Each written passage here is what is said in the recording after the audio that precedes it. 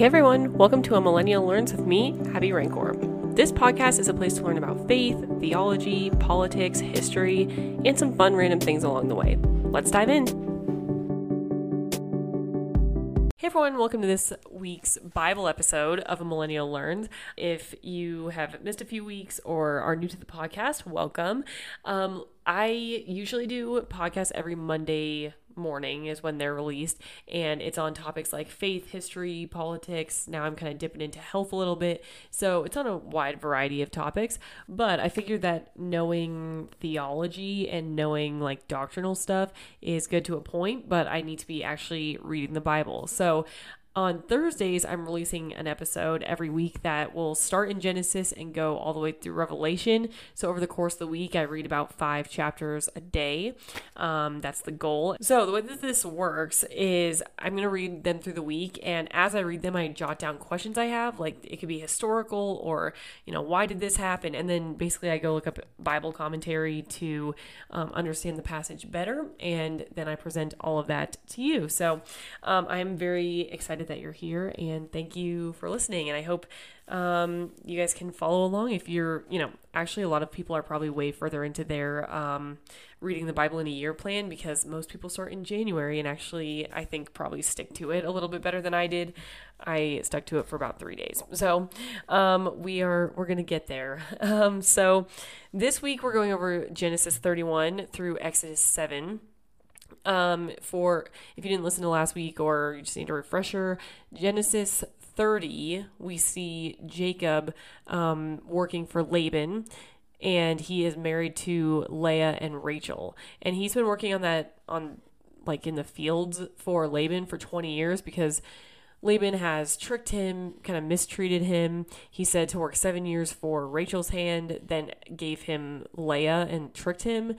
Then he worked for another 7 years and gave Jacob Rachel to marry, and then worked for another 6 years for livestock. So he's been working there for 20 years. Basically, Jacob and Laban's sons in chapter 31 start to bicker, and Laban's attitude kind of sours. And so Jacob decides to go off and return home, back to his home in Canaan with all of his goods. So that includes like all of his livestock, all of his wealth, and then Rachel and Leah and his entire family. So he tells Rachel and Leah that they are going to go back home. Rachel steals the household gods of her father.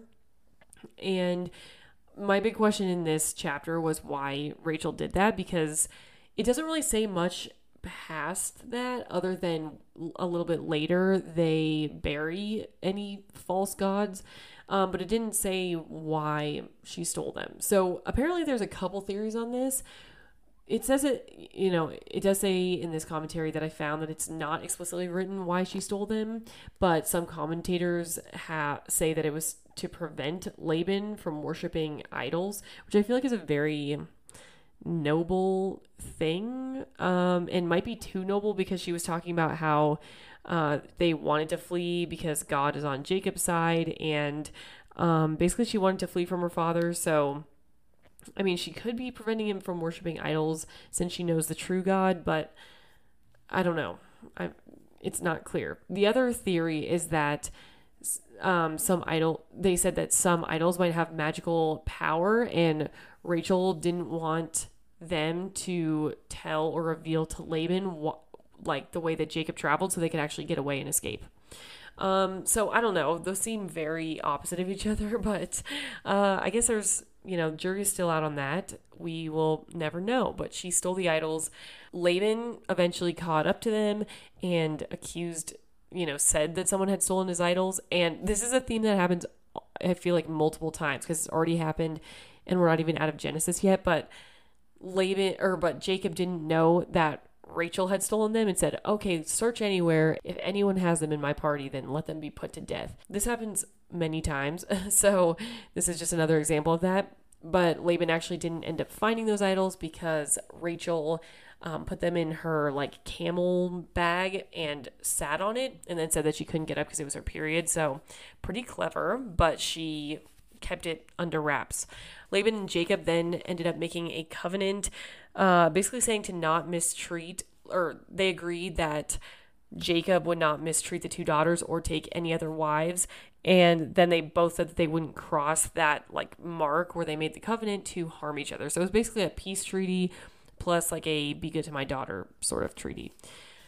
I tried to look up how covenants were made back in this time period, and maybe I need to research that a little bit more because I could not find a ton. A lot of them talked about covenants between God and people, and that makes sense, but they talked about a whole thing about gathering stones and making a pillar and making like a post and all of this stuff, and I don't know, I couldn't find anything super specific about the process of making a covenant between two people as opposed to God and a person. I do know that it involves like slaughtering an animal as a sacrifice to say that it's a covenant, and then they ate together. So, I think that was pretty custom at the time, but I couldn't find any documentation as to if that was how all covenants were or if it was just theirs.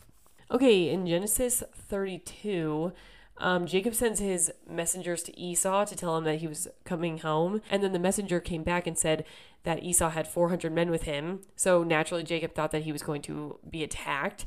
So he sent him many, many gifts ahead of him. So he sent like groups of gifts, which is like the donkeys and camels. And it listed all these animals and all these groups of animals. And he basically said to every group was led by someone. And that person, once they saw Esau, was supposed to say that basically Jacob was coming back to serve his master Esau. It was like a peace offering and basically submitting to Esau. So when Jacob was on the way back to see Esau, because it was basically a caravan, so he sent all the gifts up first.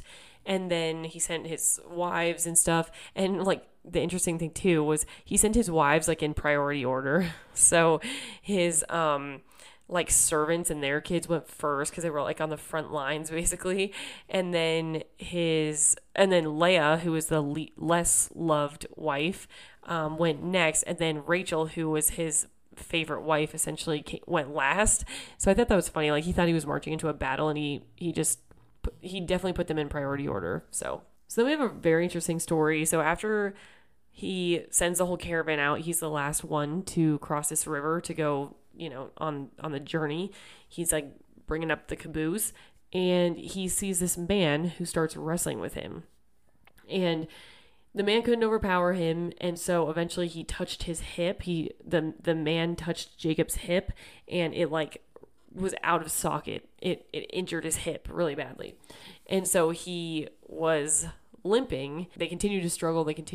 And Jacob said, "I won't go until you bless me." So the man blessed him. And then he says that he has seen God face to face and survived. So that made my question, one of my questions for this chapter.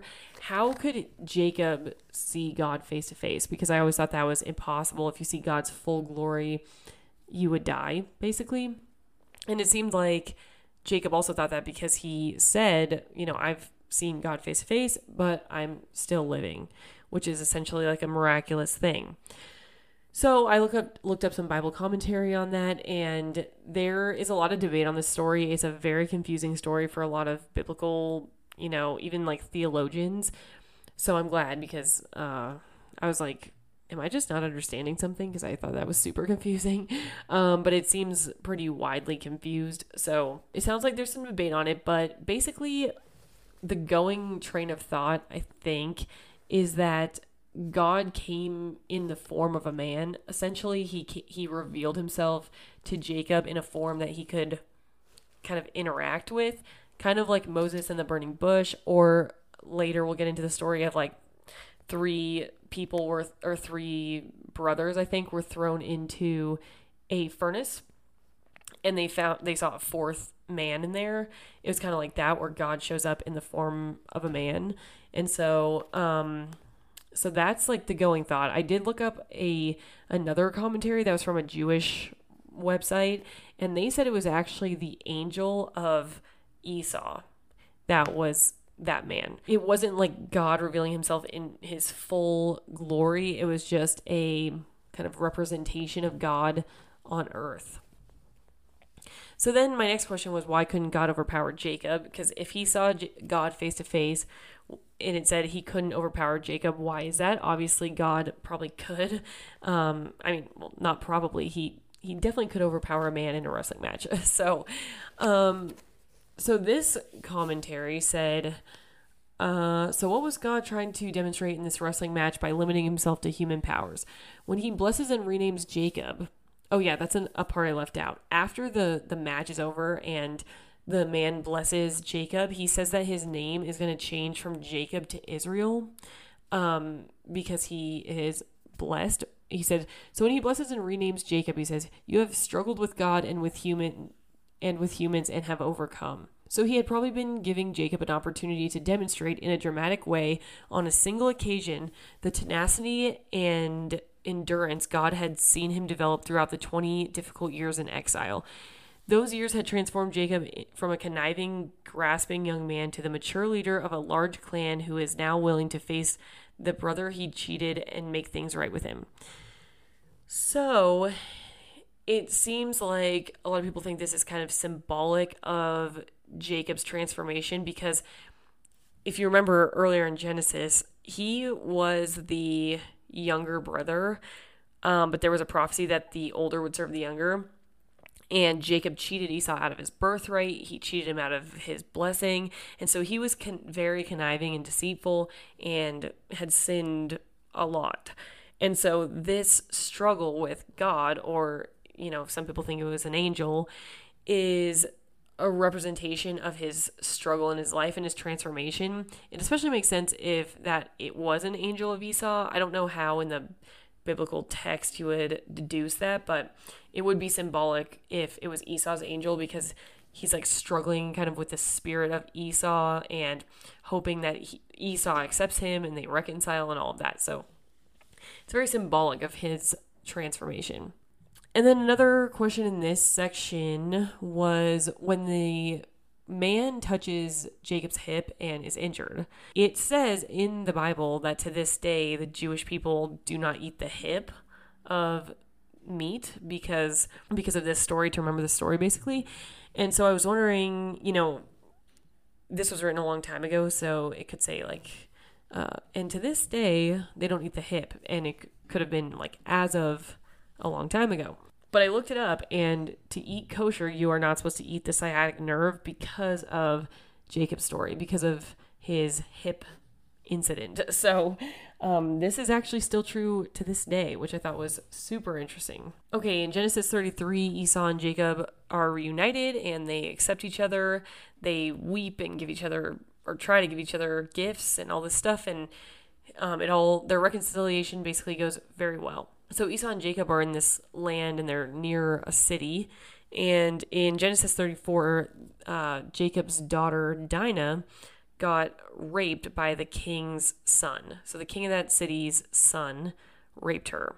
And then it's weird because they said that the son, the one sentence says the son raped her. And then the next sentence said, and then he loved her and spoke tenderly to her, which like... Okay, so it seems kind of manipulative. The king went over to Jacob and, all of Jacob's sons and went to negotiate to actually give Dinah to his son as a wife. So he actually wanted to marry Dinah. And the brothers were like, no, you can't rape our women. But they wanted to deceive him. So this is like a crazy story of the Bible, and honestly a little bit badass. Like, I kind of like it, but they got punished for this a lot later. So basically the brothers pretended to go along with the fact that they would like negotiate and give Dinah over as a wife to the king's son. But they said, well, we can't intermarry with anyone who's uncircumcised. So go get all of your men circumcised and then we will intermarry with you.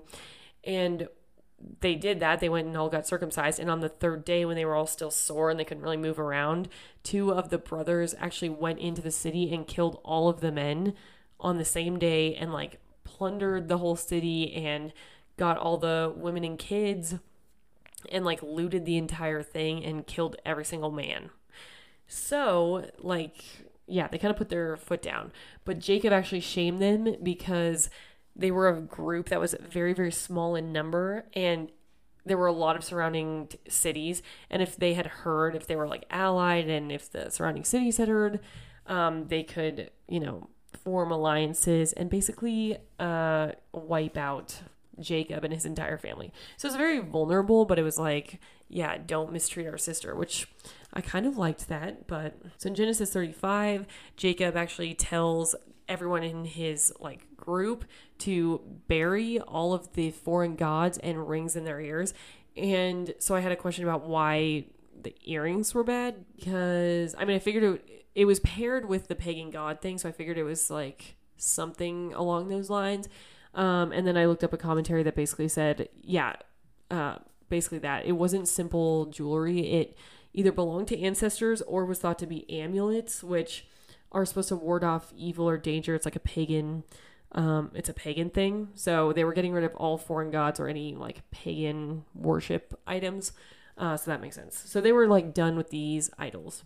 And then also in this chapter, Jacob gets renamed by God. God comes directly to him and says that he's going to get renamed to Israel. So it's confusing why there's two stories about the renaming.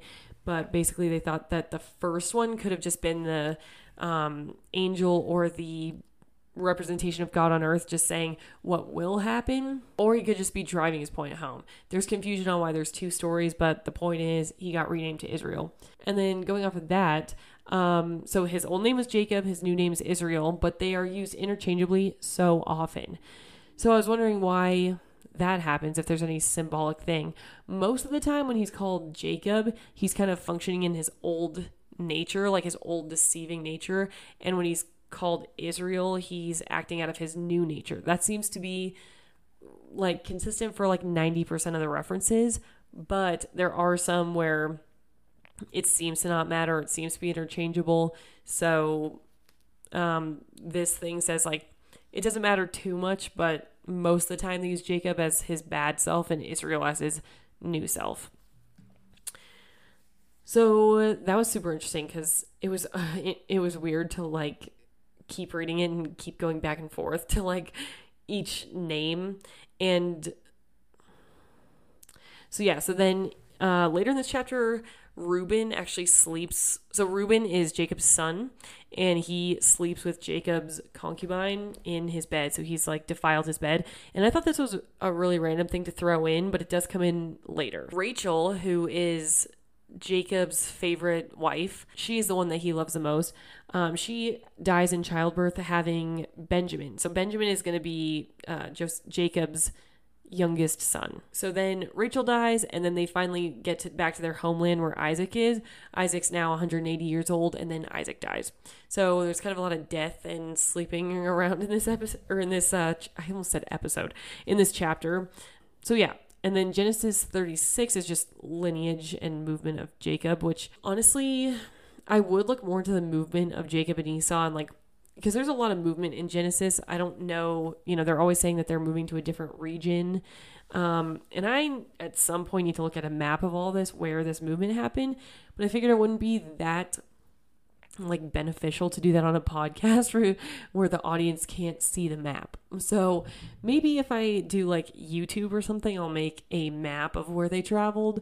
But yeah, for right now, I'm just not going to look at it. I'm just going to blindly go and be like, oh, they're back in Canaan, they're in Egypt, and not really know the geography of it. So in Genesis 37, we're introduced to Joseph once he's I think he said he was 17 in this episode. Oh my gosh, I keep saying episode. In this chapter, he is 17.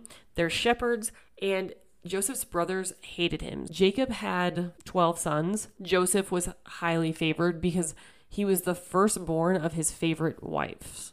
So even though he was the second to youngest, he was the favorite son of Jacob. So his brothers hated him, and kind of for good reason, because he would go out to the field and then come and report back bad things about his brothers. He would give them a bad report to their dad. So they didn't like him. He also had two dreams of his family members bowing down to him, and then he boldly told them about it. So one of them was they were like bundling grain into sheaves, and then his sheaf grew very tall and the other ones bowed down to him, and there were 11, so it was like clearly symbolic of the 11 brothers. And then the next one, the 11 stars and a sun and a moon bowed down to him. So he just like boldly told all of that. So obviously they hated him because he's the second youngest and already kind of the teacher's pet with their dad. And then he's like, hey, you guys are going to bow down to me one day. So kind of understandable about the brothers' reaction. Well, not their reaction, their emotions. Their reaction went too far because they sold him into slavery. So they went and took him on like this journey, and they were just going to go kill him, but they actually ended up selling him to slavery, and they took his jacket off and killed a goat and dipped his jacket into goat's blood so that it looked like he got torn apart by an animal, and they basically pretended that he was dead even though he was sold into slavery. So like that's not a good reaction if you hate your brother, but the emotions I kind of get. Don't sell your brother into slavery though. Okay, so when the brothers go back to their dad and tell them that Jacob's dead and say, isn't this the cloak that is Jacob's? Because it was like this special ornate coat since Joseph was the favorite of the dad. And so the dad sees the blood-drenched ornate coat, and it said that he tore his clothes and he was mourning. So I've heard a lot about this throughout the Bible, like when I've read other things in the past where it always says that they're tearing their clothes and wearing like, what's it called? Sackcloths. So I knew that there was some sort of thing about mourning, but it always seems to be the same thing where they're ripping their clothes.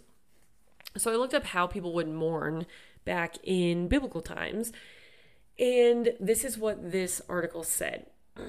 It said, feelings of grief were expressed freely, beginning immediately after a person died. Mourners ripped their clothes, tore out their hair, wore sackcloth instead of ordinary clothes, sprinkled dust and ashes on their head, and removed all jewelry. They wept and wailed and stopped eating. And then I think they would do that only for a certain amount of time and then go back to wearing regular clothes.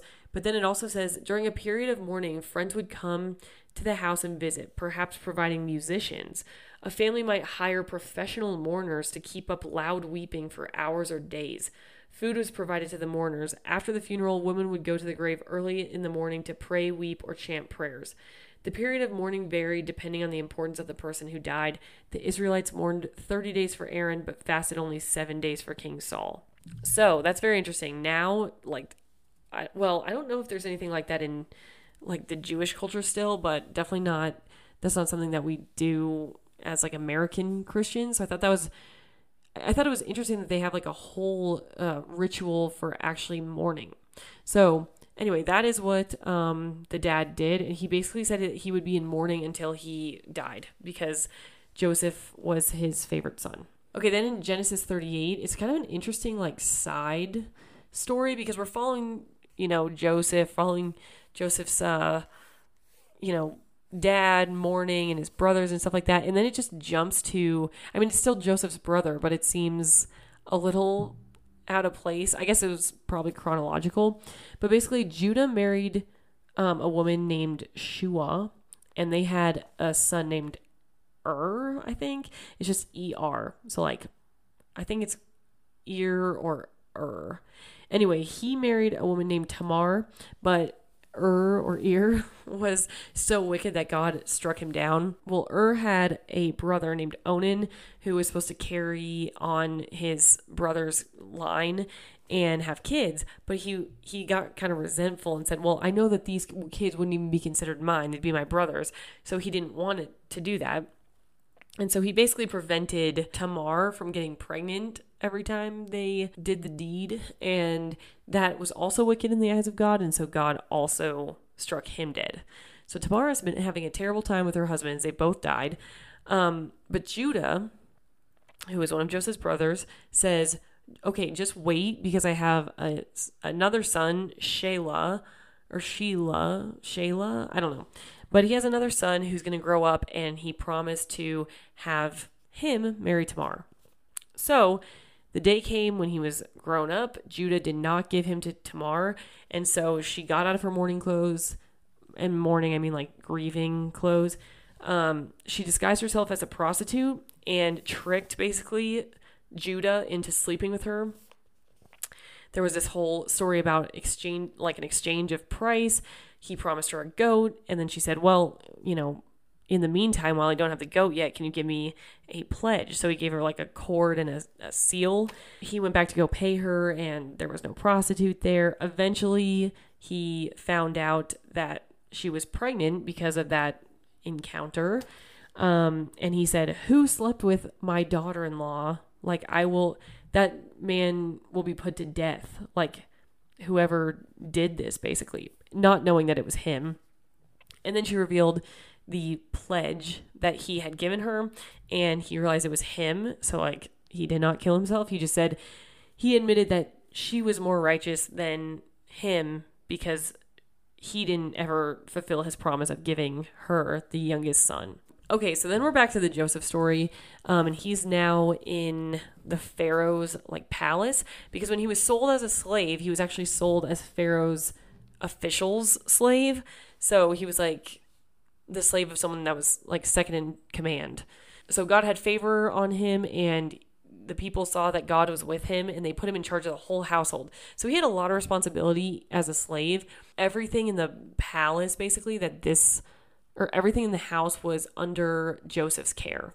Then that official's wife tried to sleep with him multiple times. And he said, no, I would never do that. Like, they're treating me well. I'm in charge of this whole house. I would never try to sleep with you. So one day she tried to get him into bed with her, and he had his coat on, and he ran away from her to not get near her corruption, basically. And she still had his coat in her hand. And so she framed him and said that he had made advances on her, and the proof was that she had his coat, which is so slimy. I hate that. But yes, that's what happened. So she framed him, and Joseph was put in jail for 2 years. While he was in jail, he interpreted 2 dreams that came true. One of them was a cupbearer, and he basically had a dream, and Joseph interpreted it to mean that he was getting released from jail, essentially, and he would be back in the Pharaoh's palace. And then the bread maker, he said his dream meant that he would be impaled, which is very dark, and that birds would pluck out his eyes or pluck his head. And that happened too. They both got fulfilled. And Joseph actually said specifically to the cupbearer, this is a sad passage a little bit, because he's like, I don't deserve to be in this prison. I didn't do anything. I'm still getting framed. I shouldn't even be a slave at all. And now I'm in prison. He said to the cupbearer, when you get released and get back into Pharaoh's house, because I know that that's what your dream meant, remember me and tell them that I shouldn't be in here. And then it immediately goes, and the cupbearer forgot. And so he never brought up that Joseph should not be in there. But then the Pharaoh in Genesis 41 said that he had dreams about there were 7 fat cows and 7 skinny cows and 7 fat cows. And the same thing with corn stalks. There were 7 good ones, 7 bad ones, 7 good ones. And no one could interpret this dream. So the cupbearer finally remembered that Joseph was just sitting in prison having interpreted his dreams. And Joseph got called up, and he said that means there will be 7 good years and then 7 years of a famine. Again, he got placed in an area with a lot of responsibility. He was put in charge of not only the household this time, but the entire palace and the entire land of Egypt. So he wasn't Pharaoh. He was second in command to Pharaoh. And the Pharaoh even said, you are the equivalent of me. I just have the title of Pharaoh. So he would go around and manage the grain. So they had to save off 1/5 of the grain every year in these stores. They were overflowing with grain, and they were prepared for the 7 years of famine. So in Genesis 42, it flashes back to Canaan, where Jacob and all of the brothers, all of Joseph's brothers are staying. They ran out of food because it was when the famine hit. So Jacob sent all the brothers except for Benjamin to go get grain. He did not want to send Benjamin to get grain because he said, this is like the last son of Rachel, and he loved Rachel the most, and it was the youngest. And he basically said if he loses Benjamin too, he would die. Like, he would just want to die. So all of the other 10 brothers went. Joseph recognized his brothers, but they didn't recognize him. And so he actually, there's like this weird back and forth of this whole story, and it makes sense by the end, but he accuses them of being spies. And what I realized later is he doesn't know if they're good or bad. Like, they sold him into slavery. They could easily be just as mean and kind of evil as before, or they could be nice. So he accused them of being spies and like asked about their family and asked about, do they have other brothers? They basically said that one of them was dead, but they had another younger brother. So he said, okay, I'm going to keep one of your brothers here in the jail while the rest of you bring grain to your family and go bring your youngest brother to me. And I was confused about this because I was like, did he just bring Benjamin? Did he just make Benjamin come to Egypt so that the dream of all 11 of them bowing together was fulfilled? But that's a very shallow reason, and that is not the case. So basically, Joseph and Benjamin are full blood brothers, and he wants to see him, is what it seems like. And we see later he has a very special connection with Benjamin. So it's basically just he misses his brother and he wants him to come and see him because Joseph is not going to go voyage to Canaan. And then there's also like another whole kind of plot that plays out in a couple chapters. But so they go back so Simeon stays in the jail, which is one of the other brothers. The rest of the brothers go back to Canaan, go back to their father's house and say, the man is demanding that we bring the younger brother. Jacob does not want this to happen. He's like, why did you even tell them about this younger brother? I cannot lose him. One of the brothers says that, like, okay, if he dies, I take full responsibility. Eventually, Jacob agrees, and all the brothers come back. Oh, I should mention, when the brothers first leave Joseph orders the silver to be put back in their bags, and they think it's some sort of a mistake. So he's basically testing them to see if they're honest, because the next time they come in, they bring him gifts. They bring back the silver that they were supposed to pay the first time, and then they bring more silver to pay for the grain that they were getting this time. So he sees that they're honest because they're not just like, oh, we got free grain. They bring back the money like an honest. There's some hints of them being honest now. So all the brothers go back to Joseph. Joseph sees them coming, and he sees them from a distance that Benjamin is with them. He's like overjoyed, and he invites them to come and eat at noon at the palace. The brothers thought that he had figured out that they stole, or thought that they had stole the silver that they went back home with the last time. So they were all nervous. They all came in to eat. Joseph was so overwhelmed by the sight of his brother that he went and wept. And this is when they all bowed to him. So this is like the fulfillment of the dream that all 11 are bowing. So then after their great meal, he still has not revealed that he's their brother yet. So, because he wants to test them basically one more time. So he sends them all back he said, okay, fill their grains full, but put this silver chalice into Benjamin's sack. Then he lets them go on for a little bit, and then tells one of his servants to race after them and accuse one of them of stealing this chalice.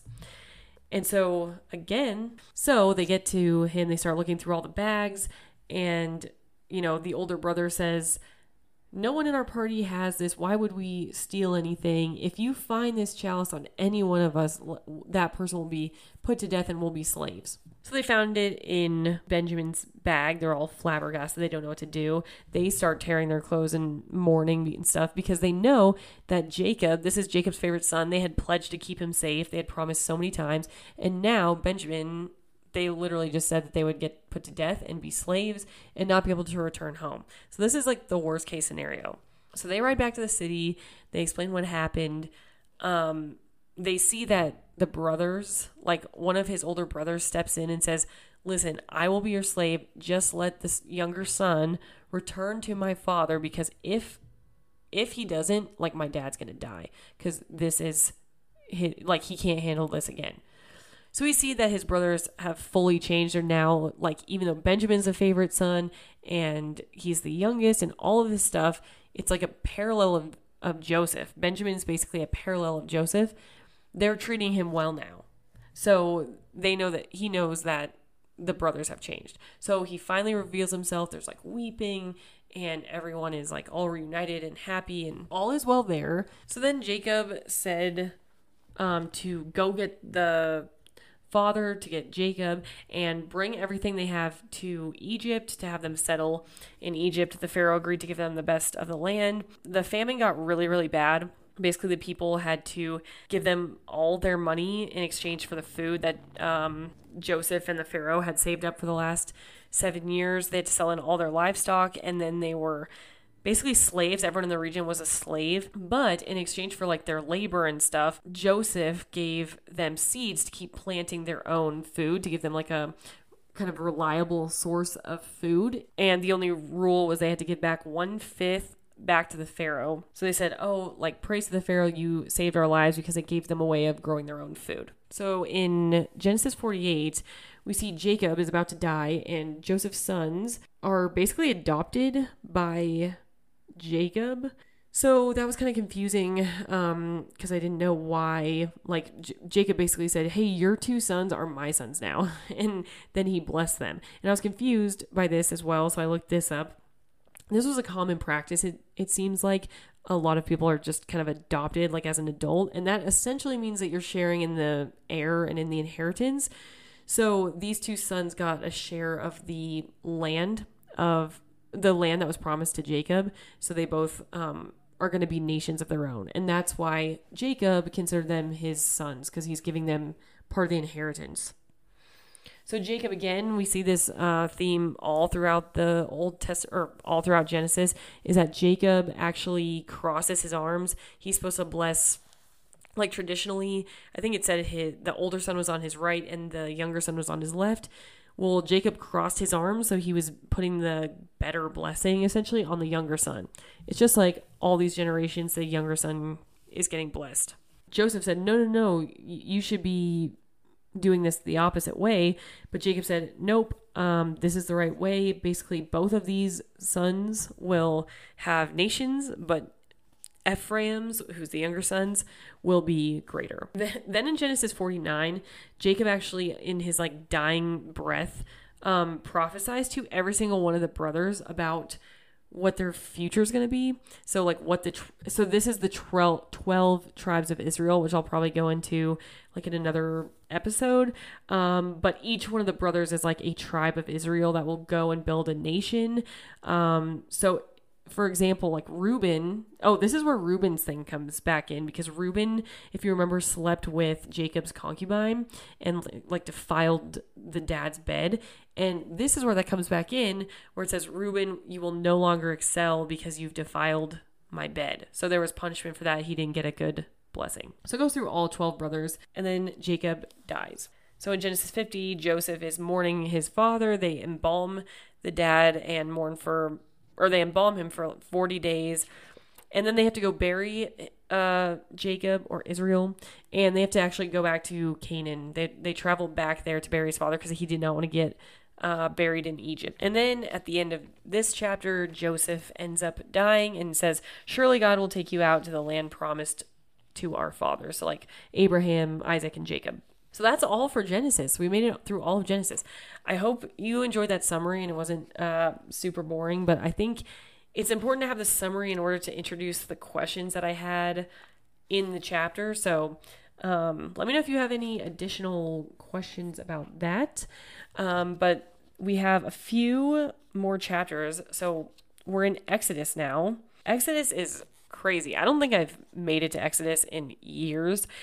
Exodus is all about the Israelites being enslaved.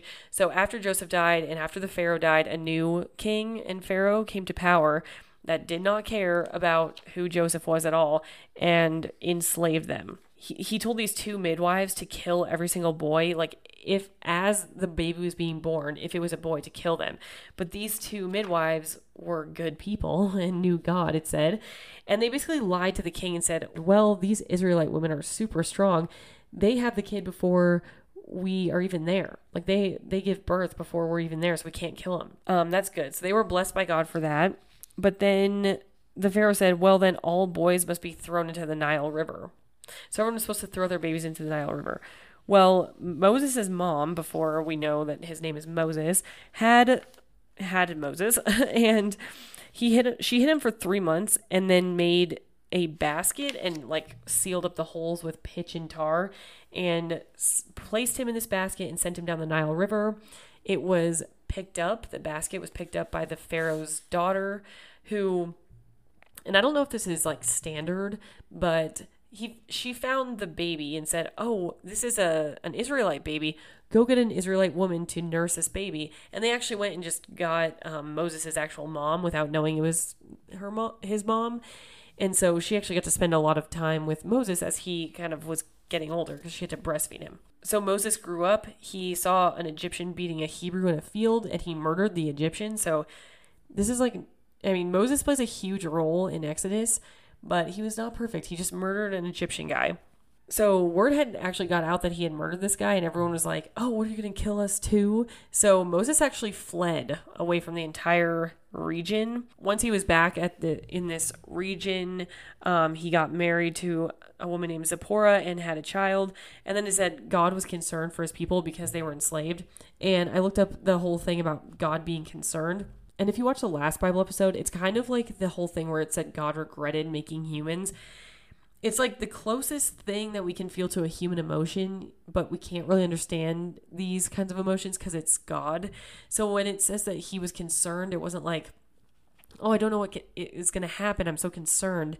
It's more like these are his chosen people and they're getting mistreated, so it hurts him and it hurts his heart to see it. So he's not concerned in the fact of like, I'm unsure. So basically from Exodus 3 through 7, which is where we're going to end today, God is telling Moses to go to Pharaoh and demand that his people be let go, and that his people can go worship in the wilderness and praise God.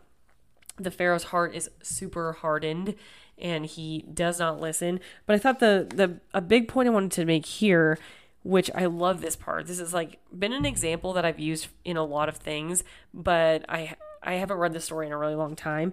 Basically, he goes and says to Moses to like go speak and go lead this whole thing.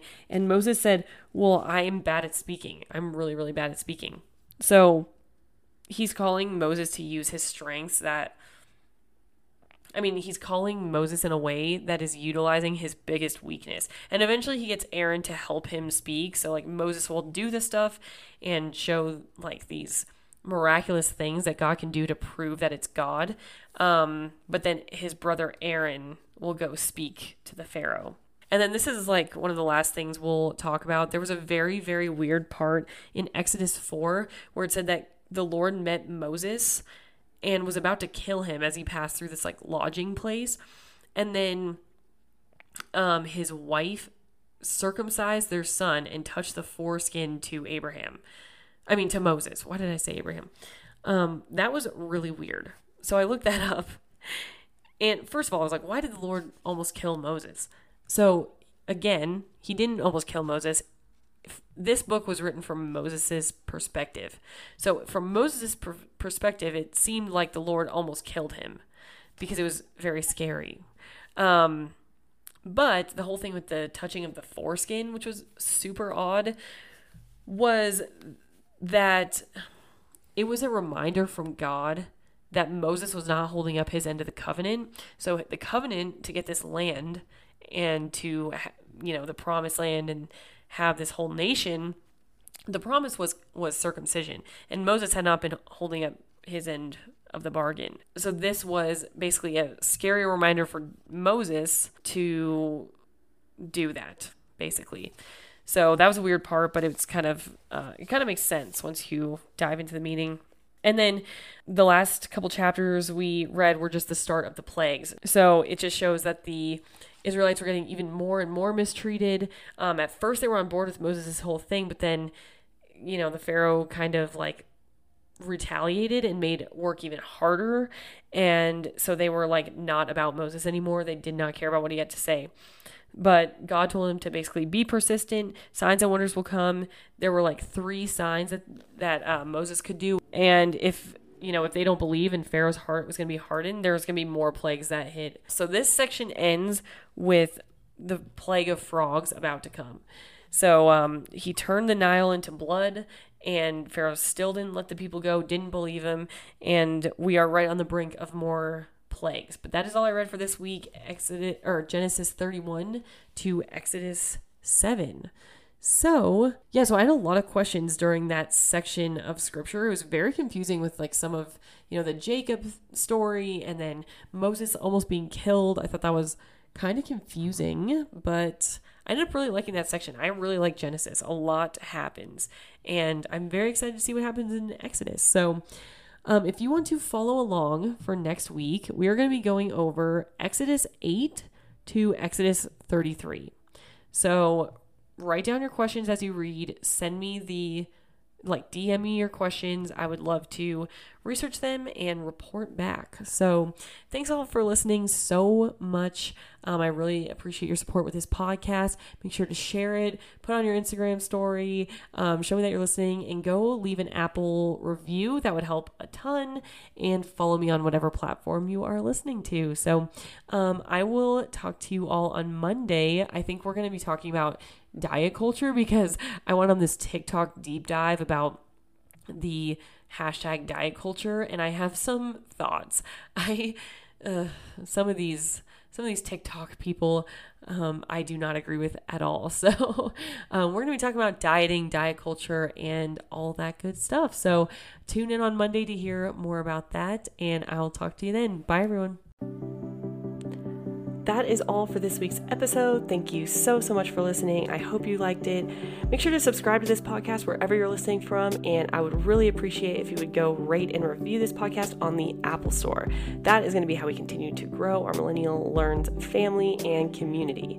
So come back every Monday morning at 8 a.m. Pacific time for a new episode, and DM me any questions on Instagram. It's @amillenniallearns. Go check me out, follow me, DM me questions you have about this episode or any future topics you would like to see me dive into.